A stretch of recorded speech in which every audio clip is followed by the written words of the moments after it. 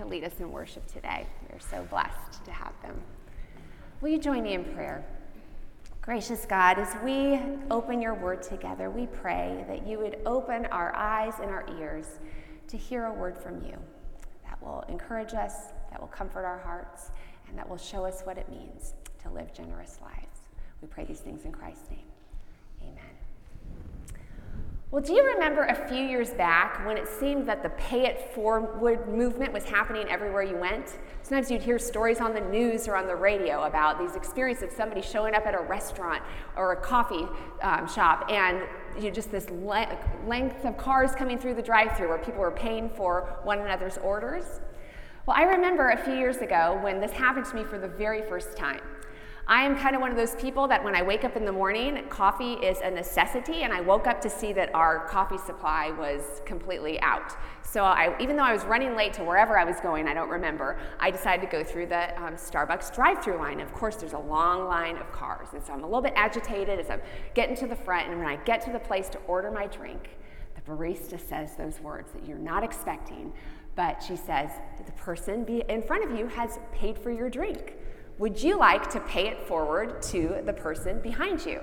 And I immediately exclaimed, yes, of course, before I considered that perhaps that person could have ordered 16 venti lattes with extra syrup, but thankfully their order was about the same as mine, and I went on my day. But I have to tell you that one simple moment of generosity was so exciting. It's one of those moments where I can honestly say I experienced the joy of generosity both in receiving and in giving. It was almost an instinct to want to give after somebody had given me even just a simple gift. Well, today we're going to continue in our sermon series that we're calling Practicing Generosity. And we're using that word practicing because generosity is not always something that comes naturally to us. We have to practice it, don't we?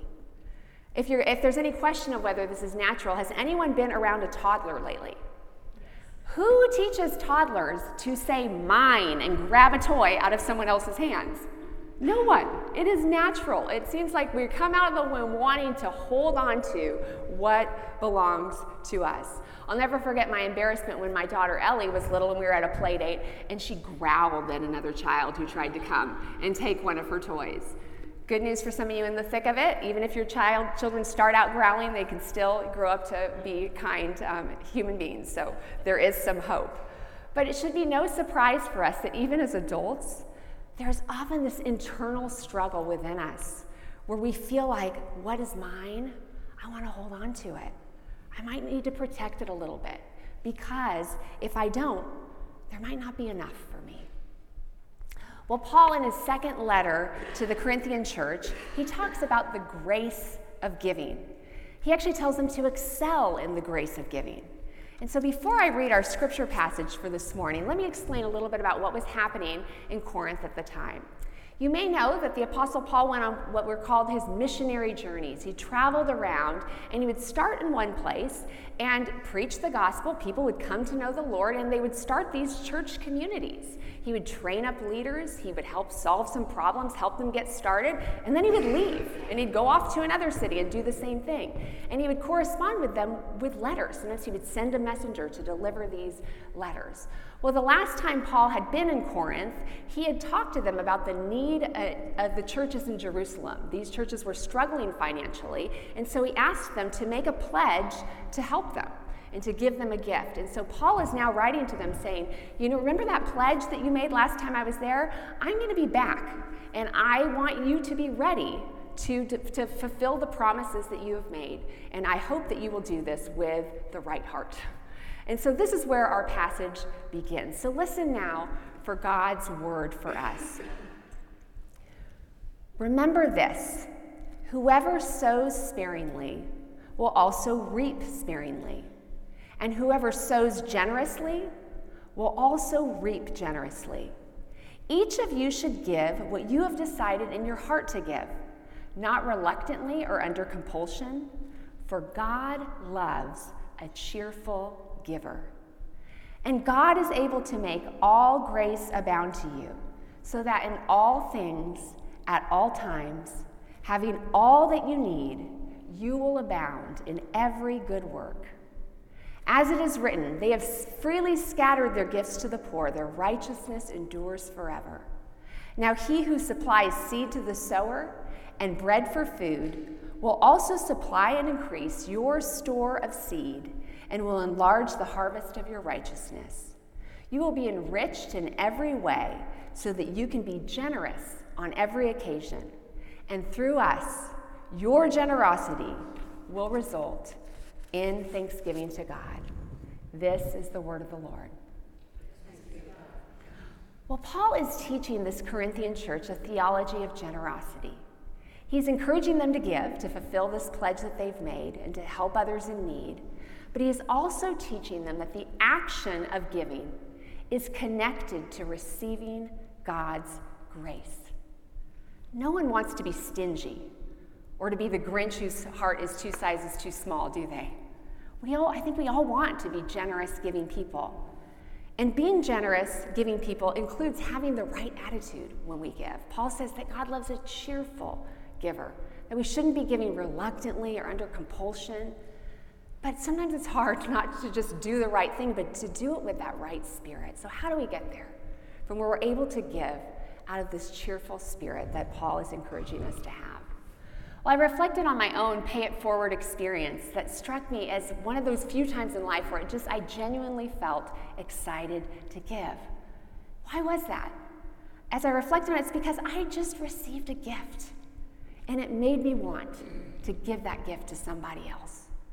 And so Paul is reminding us through this passage that giving, it's a grace that starts with receiving from the Lord, remembering what he's given us, what God has done for us. And chances are, if you're having a hard time being generous, you probably need to reflect more on all that you have received from the Lord. When we hold on tightly to things that we have, whether this is our money, our time, our resources, we tend to have this tendency to believe that it's all up to us.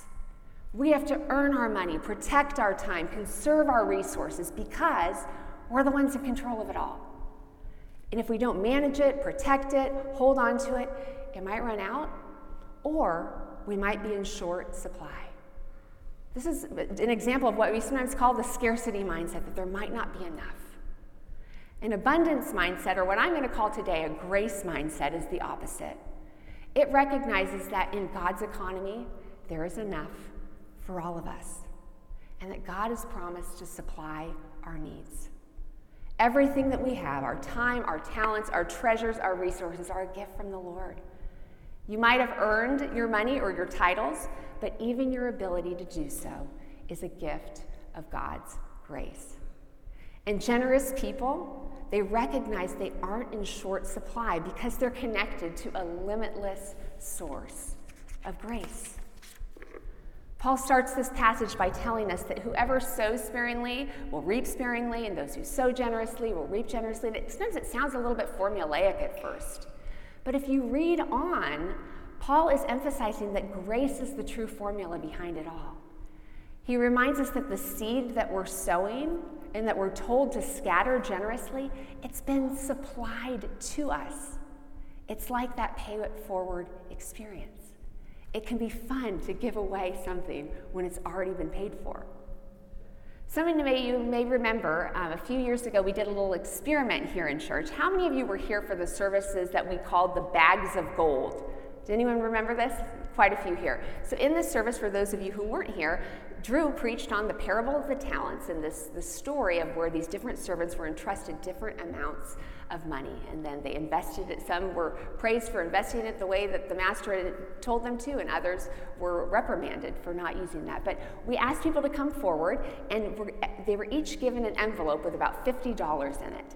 And the only stipulations were to go out, use it to be generous, or to some way invest in God's kingdom work in the world.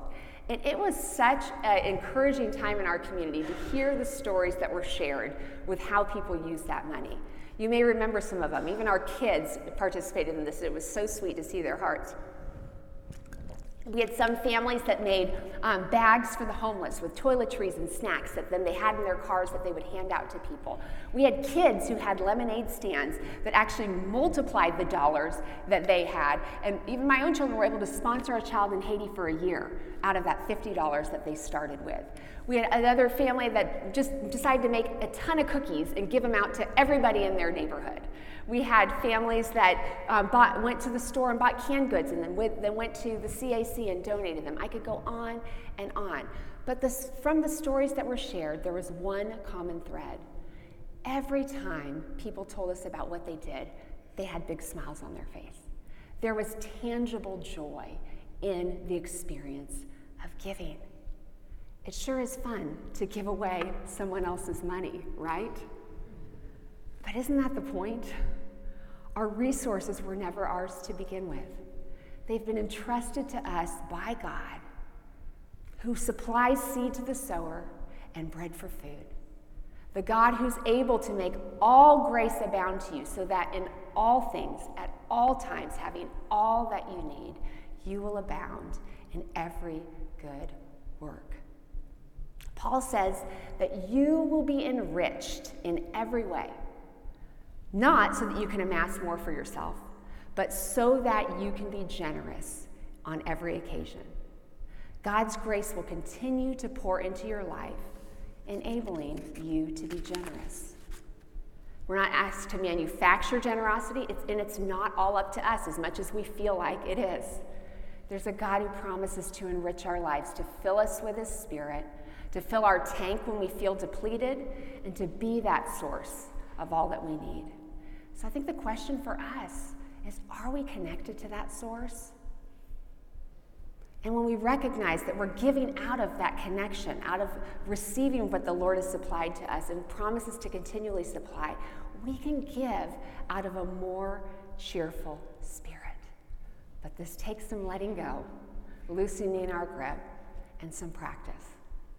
I just want to say a quick note to make sure that everyone understands that in no way am I trying to preach a prosperity gospel, that if you give everything away, you're going to be rich.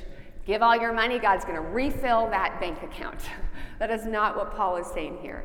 It doesn't mean that if you're generous that you won't ever have to worry about your finances or managing your time well. But what it does mean is that when you start to assume this grace mindset, that it's not all up to you, and that God is the one who supplies you with what you need so that you can be generous, you don't have to feel so burdened by giving. You may even start to recognize that sometimes living with less so that you can bless others in Jesus' name is a better way to live than simply living to accumulate more for yourself. This grace mindset helps us recognize that we're made in the image of a generous God who's blessed us to be a blessing to those around us with everything we've been given, with our words, with our time, with our abilities, and all of our resources. So how do we get started? How do we learn to embrace this mindset and become more grace-filled, cheerful givers? Well, I think some of this comes from simply remembering how much we've received. I love Psalm 103, which says, "Praise the Lord, O my soul, and forget not all his benefits." We need to recall those moments of grace and gratitude. What have you received? What has God done for you? What has God given you? Spend some time reflecting on those things. Maybe write them down, share them with somebody else. November might be one of my favorite months of the year because the reminders to be grateful are all around us. Something that our family practiced, we started this when my kids were little, is during the month of November, we have a gratitude tree. Sometimes I would make this on a poster board. A lot of times I'll just go out in the yard and get a big branch, and then I order little leaves from Amazon with ribbons because no one's got time to cut out paper leaves. But we put these leaves in the middle of the table at dinner time, and then we all write down something that we're grateful for, and we hang it on the tree. Try to do it throughout the month of November. And what I love about this exercise is kids as small as 3 years old can do this. They may not be able to write it down. You can write it for them. But you can start by telling them, what do you want to say thank you to God for? Right? And you can model what that looks like. And what I love about having the whole family participate is sometimes we learn so much from our children about what they're grateful for, and it reminds us how much the Lord has done for us. Receiving communion, a sacrament that we practice every Sunday, is another way to rehearse gratitude, to embrace this grace mindset, to truly reflect on what the Lord has done for us. I encourage you, even today, don't go through the motions. Use this as a moment to receive, to reflect on the gift of grace, to reflect on the cross as perhaps the greatest expression of love you'll ever receive. This practice of generosity starts by reflecting on and recalling to mind moments of grace and gratitude, so they begin to sink into your hearts and your minds and change us. It helps us to begin to loosen our grip and be more open-handed. Well, I don't know about you, but this past week has been a hard week, been filled with a lot of loss. In addition to all that's going on in our world, the things that we're seeing on the news, for a lot of us here in this room, I know, have experienced a personal loss of a friend who was close to a lot of people here. He was a former pastor at the church that I used to work at and where I used to serve, and he died in his sleep at age 44, leaving behind a wife and 3 little kids. It's hard to even fathom this kind of loss. But Brian, he was one of the best bosses I've ever had. And honestly, I can say he's really the one that kind of launched me into my pastoral ministry. I worked alongside him in young adult ministry, and I was used to leading Bible studies for 20-somethings, planning events for them. But when Brian was promoted to becoming the teaching pastor at the church, they started a secondary service. There's this contemporary service, and he was kind of in charge of it. So Joe and I got to be a part of his leadership team and help plan for those services. It was a really sweet season of ministry. But when I think about Brian's life, truly one of the greatest qualities that touched me and so many others was his spirit of generosity. He had a big heart. He truly cared about people, and he made you feel cared for in every interaction. He had one of those warm, infectious personalities, great sense of humor, was generous with his words, always encouraging and building other people up. He'd call out the good things he saw in others, a job well done, or a gift he had. He was generous with his time. He made himself available to meet with staff. Sometimes he'd just stop by your desk to just say something funny that would make you laugh. He and his wife, Allie, showed up for others, and he showed up for me. My dad died on Christmas Day one year, and he and Allie came to my house to hug me and cry with me on Christmas Day. He was a young and incredibly gifted leader. Brian was generous to share his platform, and he had zero ego, and he had a lot of reasons to have a big ego with how talented he was. He'd just been given a bigger platform with weekly opportunities to lead and preach at a large church with a large audience. And instead of taking that all for himself, he immediately wanted to see how he could share that with others, invite others to participate, to lead alongside him. At that point in my life, I was very content with the little bubble of ministry I was doing. I had never dreamed of preaching. In fact, the idea of preaching was completely terrifying to me. And Brian was the one to say, "You need to preach." He then went to the senior pastor of that church and said, "Miriam needs an opportunity." And after I had that one opportunity, even though it still terrified me, he went back and said, "She needs some more." By sharing the pulpit with Joe and me and others, it ultimately meant that Brian had less opportunities to use the stellar gift that he'd been given. But he cared more about how he could help others, encourage others, and support them than he did about building a bigger platform for himself. The kind of generosity of heart that Brian exemplified only comes from someone who chooses a grace mindset, someone who believes that there is enough for all of us in God's ocean of grace. Brian modeled that being generous with what you've been given is a better way to live than amassing more for yourself, whether that's more stuff, more accolades, more praise, more ego, whatever it is. And this week has shown me, when all is said and done, that living a generous life, it's one that leaves a mark. It leaves a mark in this world, and it leaves a mark in people's hearts. Why? Because generous people remind us of the love of our generous God. Our God who loved the world so much that he gave. He gave his one and only Son for you and for me, so we can experience that love and grace that's truly enough for all of us. Will you pray with me? Gracious God, we thank you for the people in our lives who show us the generous love of God.